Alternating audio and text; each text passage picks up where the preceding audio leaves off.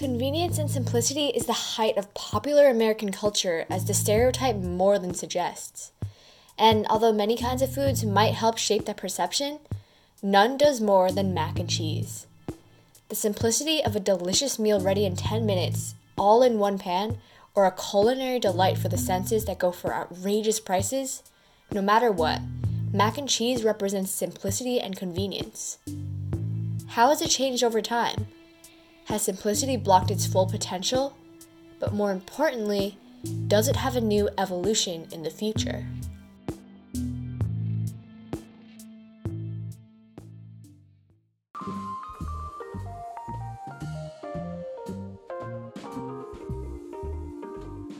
Welcome to Spoonable Standpoint, the podcast where your hosts Leo and Charlene dig into food culture. In this episode, we'll be discussing how mac and cheese has evolved and become the American phenomenon it is today, and where it might go in the future.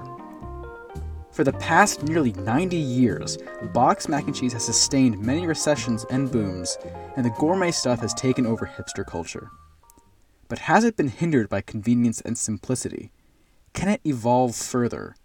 Should it? But first, how did mac and cheese come to be? Mac and cheese has always delighted our taste buds and made us question whether or not there should be any other food. But when we eat it, we have little to no regard for its strange but triumphant history. So, where did this concoction of the two most delicious foods, pasta and cheese, come from? Although most foods don't have a set year they were created, some recipes for those foods can be easily found. Although some people before this probably made mac and cheese, the first notable recipe for mac and cheese was in Liber der Coquina, a Latin cookbook written anonymously. Even though it was the first recipe, it wasn't what we know it as today. The recipe was called De Lasagnas, and, as the name suggested, it was more of a lasagna. The ancestor of mac and cheese was layers and layers of cheese, and, you guessed it, pasta. This form evolved over the years, and variations around Europe would become popular, especially in Northern Europe, where in the mid-1700s the familiar form began to emerge. It not only emerged, but grabbed the attention of Thomas Jefferson, who brought macaroni to America, supposedly. To hear more about this, listen to our previous episode about pasta shapes and their history. Once it came to America, it spread quickly among the upper classes. So much so that in 1824, Mary Rudolph, one of Thomas Jefferson's cousins, put a recipe for mac and cheese in her cookbook called The Virginia Housewife. But her recipe is not what sparked the massive mac and cheese movement that has crescendoed into hundreds of different mix-ins for any palate. This would not come until the Great Depression. In 1937, Kraft Foods created and released Kraft Mac and Cheese. Not only was it delicious, but it was also affordable. For only 20 cents, a box could feed a family of 4, which meant that mac and cheese became accessible to everyone. It was outrageously popular, and Kraft sold 8 million boxes in the first year, which amounted to about $30 million worth of boxes with today's inflation. But with the end of the Great Depression and the beginning of World War II, the sales did not stop. Due to rationing of butter, sugar, meat, and sweet goods during World War II, many Americans turned to Kraft mac and cheese as how they would get that craving fix. During this time, it became engraved in American culture, and the blue box phenomenon continues until today. Although Kraft's blue box mac and cheese became popular, there were still a few drawbacks to it. First, although it was cheap and affordable, it wasn't fully shelf-stable since the cheese did go bad, albeit slower than normal. It wasn't until 1978, where Kraft came out with Velveeta shells and cheese, that they were able to make a fully shelf-stable product. Although Velveeta was under Kraft's umbrella of companies since the 1930s, they mostly released the processed blocks of cheese. So this was something new for the cheese line, but not for Kraft since Blue Box was already an icon. Over time, more companies would release their forms of boxed mac and cheese, like Annie's, which released their popular mac and cheese in 1989, which is supposed to be more natural than Kraft. But have these boxed mac and cheeses blocked our perception of what mac and cheese is capable of? Or have they somehow enhanced it?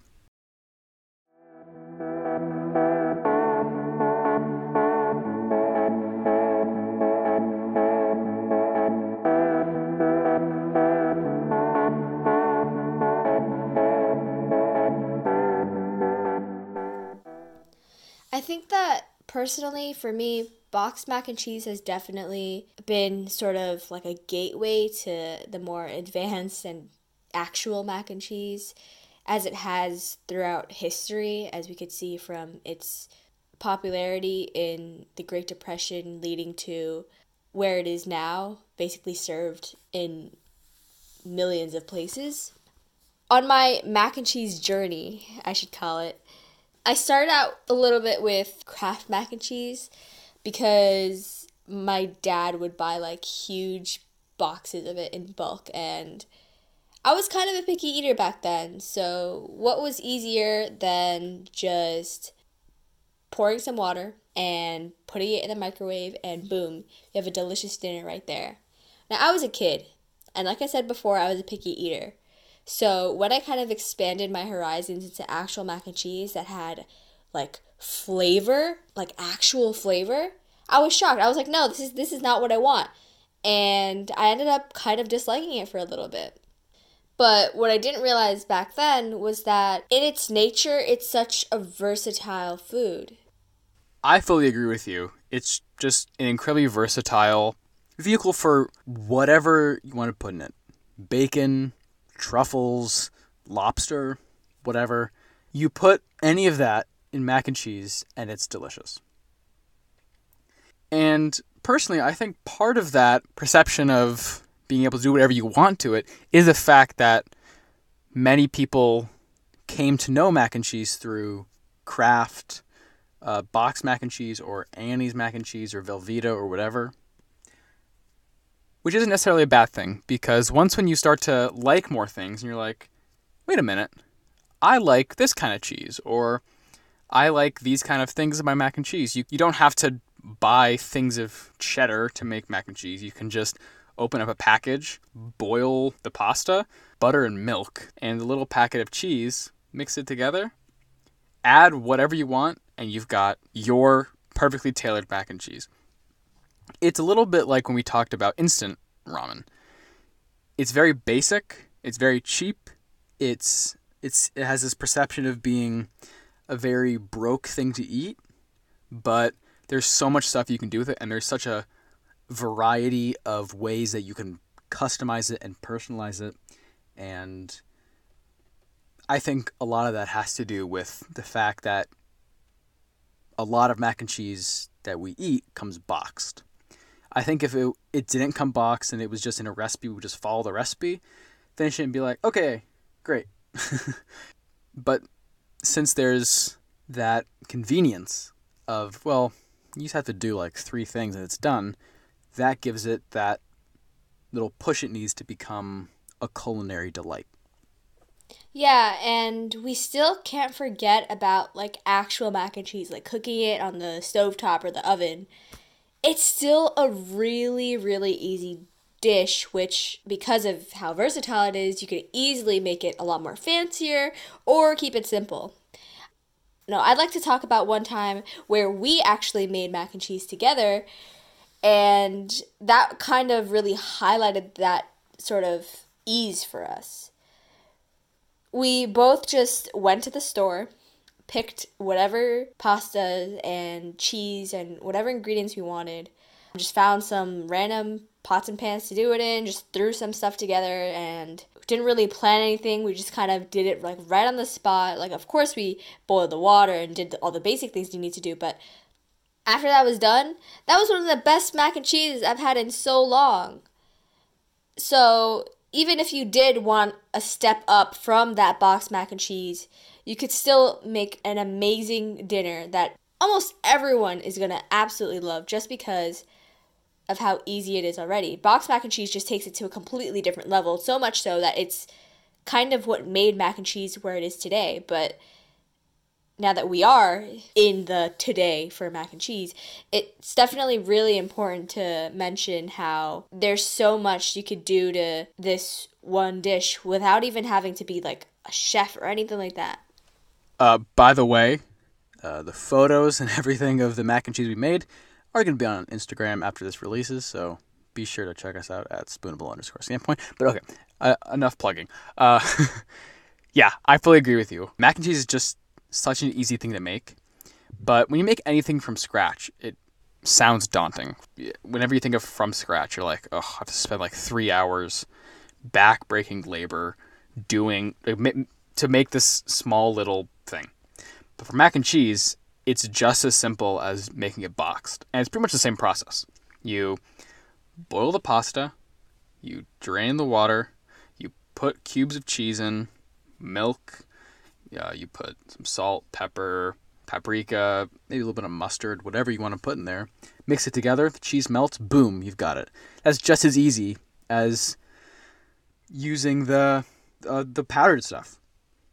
So I think in addition to making it easier to customize, boxed mac and cheese causes people to start wanting to try to make from scratch mac and cheese, and they realize, oh, it's the same process, it's just as easy, why have I not been doing this before?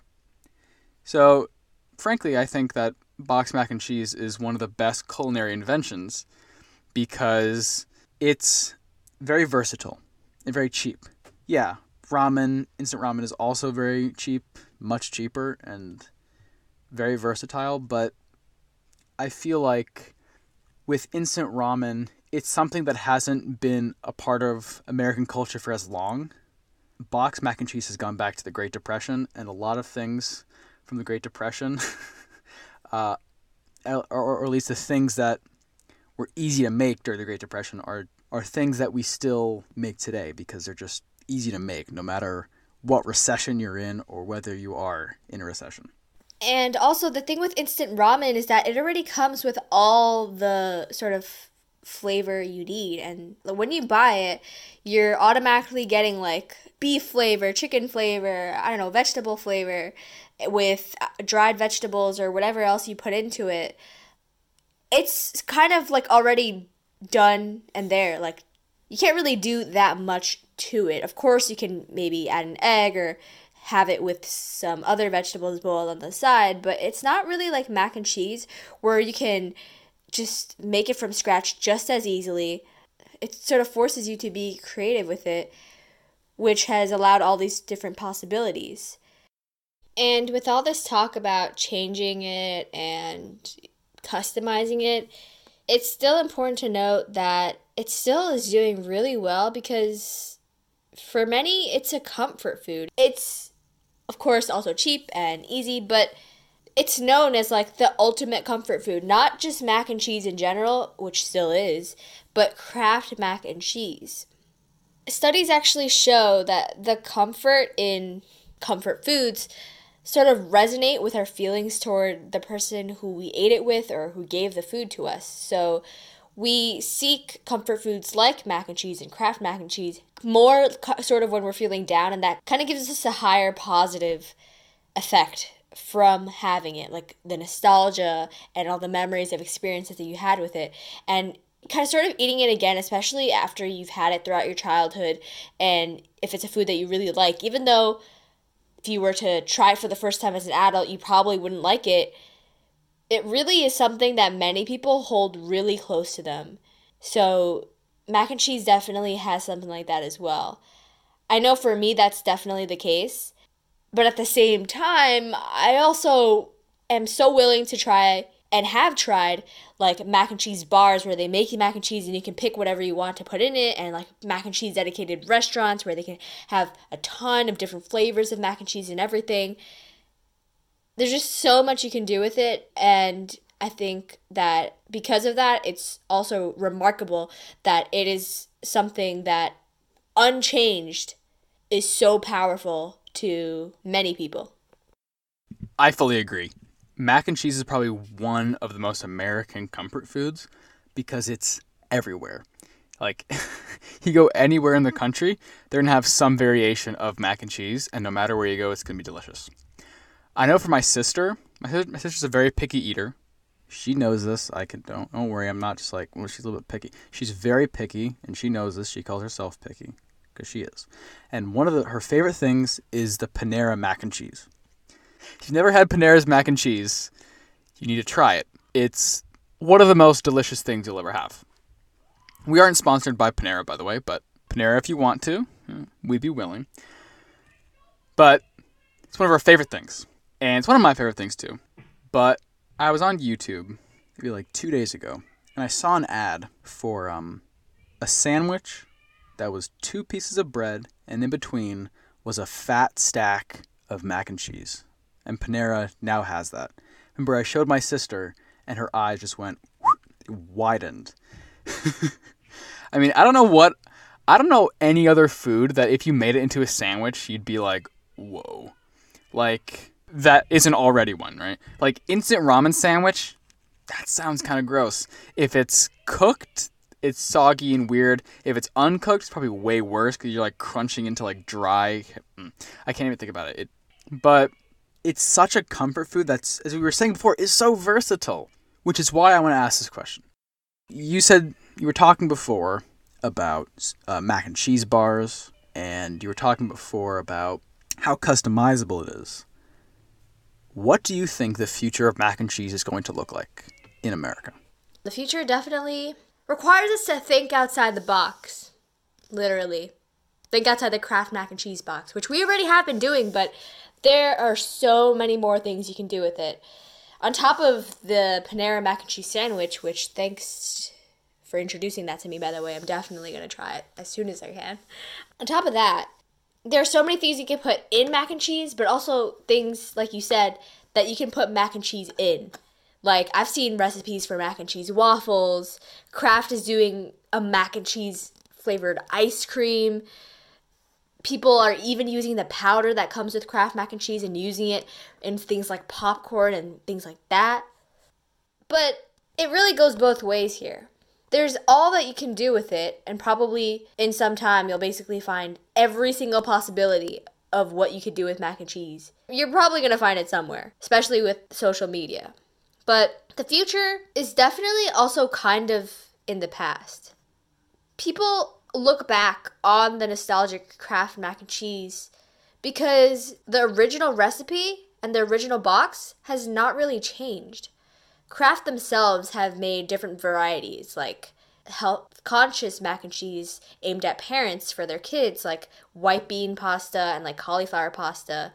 Again, isn't doing as well. I don't really see it much in supermarkets, but hey, the iconic blue box of Kraft mac and cheese, always there.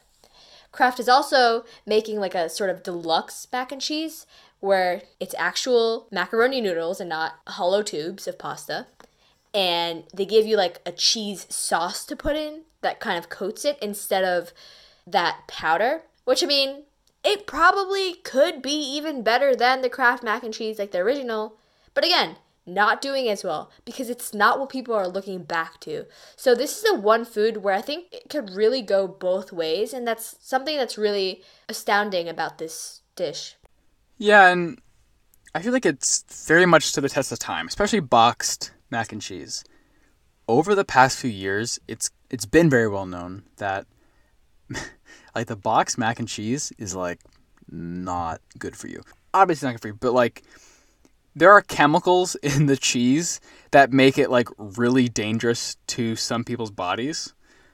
I remember maybe I was like 12 and my mom had just read something that I think it was Annie's mac and cheese like can make some men infertile because of a chemical that's in it. So she would like start giving me like smaller portions and stuff. I don't know why I remembered that and not what I ate yesterday, but whatever. But even though it has this reputation of not being good for you at all, it might actually be very harmful. It's to the test of time. I know that Annie's has taken that chemical out. I'm not sure about Kraft. I wouldn't be surprised if they didn't. But not only is it versatile, but it's versatile to time. How is the exact same recipe from the Great Depression still one of the most popular foods in America now? That just is insane to me. But then again, it's not very surprising because who doesn't love a good bowl of mac and cheese? So, what is the key that makes mac and cheese so amazing? Obviously, it's the flavor and simplicity, but those only get a food so far. There are so many foods that could be more delicious than a mac and cheese, but aren't as mainstream popular in America. Maybe it's aggressive marketing, and maybe it's nostalgia, but overall, what makes mac and cheese so amazing is that it's a different thing to everyone.